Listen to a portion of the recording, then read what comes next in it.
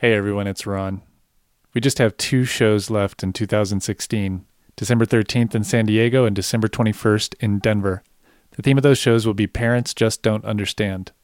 Be sure to visit thenarrators.org or our Facebook page for more details, and keep your eyes peeled for an announcement about our 2017 schedule in the coming weeks.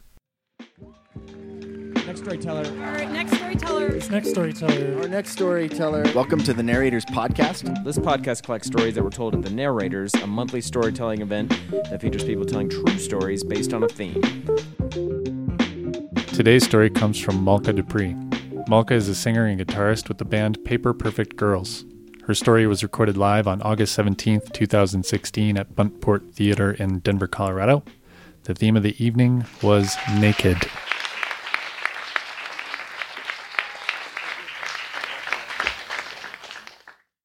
So you know how when you're young, like 14 or so, you're in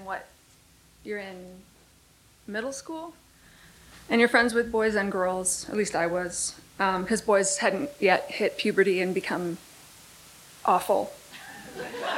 Hormonal beasts with forward swaying hips and odors. Yeah.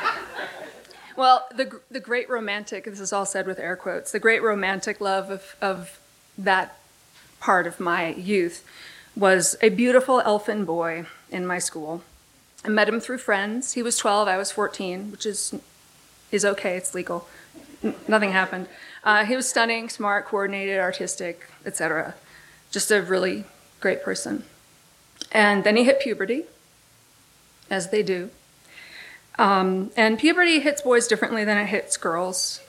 You know, we get it earlier, so that's one thing. And I feel like it's tidier, in at least publicly more tidy. Boys end up with, dirty jokes, crass male friends, a locker full of pictures of naked women, which is fine. It's fine. So coming back to school in the fall and finding my great romantic love turned into this monster was something of a heartbreak. And we remained friends. I think in some ways I was waiting for him to emerge from the noisome corruption of adolescence and again be the boy I had loved so deeply. That didn't happen, by the way. So cut to some years later, we were both in our late teens, out of school. He invited me to go do mushrooms with him on the full moon at a hot springs in the middle of the night, in the middle of winter. It sounded amazing, magical, promising. And so I said yes, and this was in Washington State. I drove, because he didn't have a car. It was without incident. And just before we went, he'd been in a skiing accident and had broken his jaw, which was wired shut. So, yes. As we walked through the snow in the full moonlight, I had to chew up the mushrooms into tiny little pieces, spit them into my hand, like a mama bird might do if birds had hands and did mushrooms. So he could suck the chewed up pieces of mushrooms through the gaps between his teeth. I chewed and spat into my hand and gave them to him, and that was a thing that happened. Promising.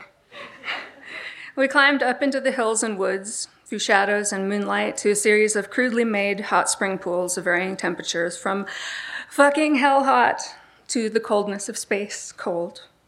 We got undressed and slipped into the most comfortable pool, into this naked mushroom Narnia, which is how I remember it. I looked at the view of hills and mountains, searching for evidence of humanity's hand, but didn't find any. It was really, really something, just amazing. But we weren't alone there. Oh no. There was a man there, a long-haul trucker. And he invited us into the hottest pool, which is where he was hanging out, smoking weed. And so we smoked weed with him. And he told us tales of long-haul trucking and dealing black tar heroin while long-haul trucking. If you've ever If you ever go to hot springs and get too high, the hottest pool isn't the best place to be because you end up really having to focus on breathing and not dying. It's just a tip, a helpful tip, especially for Colorado. Be careful. I was sure we might be murdered at any minute. But I wanted to see where the night went, you know.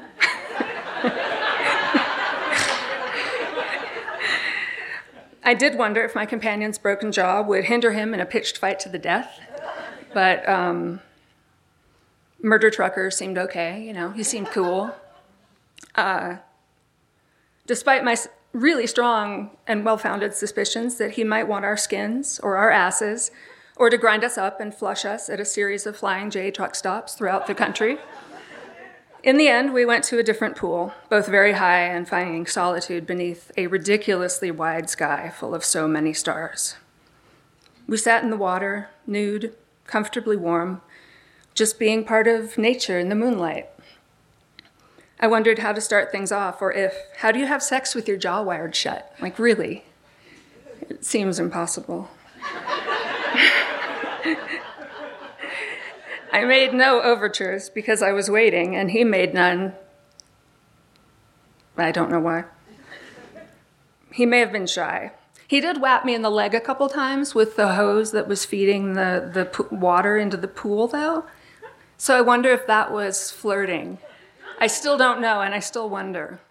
Was that his, hey, how's it going? Just whapping my leg with, and it was the tube feeding the water into the pool, I'm sure of that. So did I miss the invitation? Did my notions of prepubescent adolescent romantic love, capitalized terms, make me blind to his enticement to feast in the glories of the physical on that mountaintop? Was this my missed opportunity to make love to a man with a broken jaw in spring water under a full moon with a heroin-dealing stranger watching from the trees? Looking back, I believe it was. Sometimes men are shy, even when they are tall and beautiful and have all the grace that can be bestowed upon the living, despite the broken jaw part. So we sat and watched the sky, swimming our arms out in the water, feeling moonlight on our naked skin. I revisit it often. It was among one of the most magical nights of my life. After some hours, we emerged from the water, dried and dressed, and slipped and ran down the mountain. He was fairly distant, so I do wonder if I rebuffed him. It's so confusing when you're young. Now I'd just make the first move. I'm not shy anymore. Life's too short. Naked mushroom Narnia is very rare, and mountaintops are too far away. Thank you.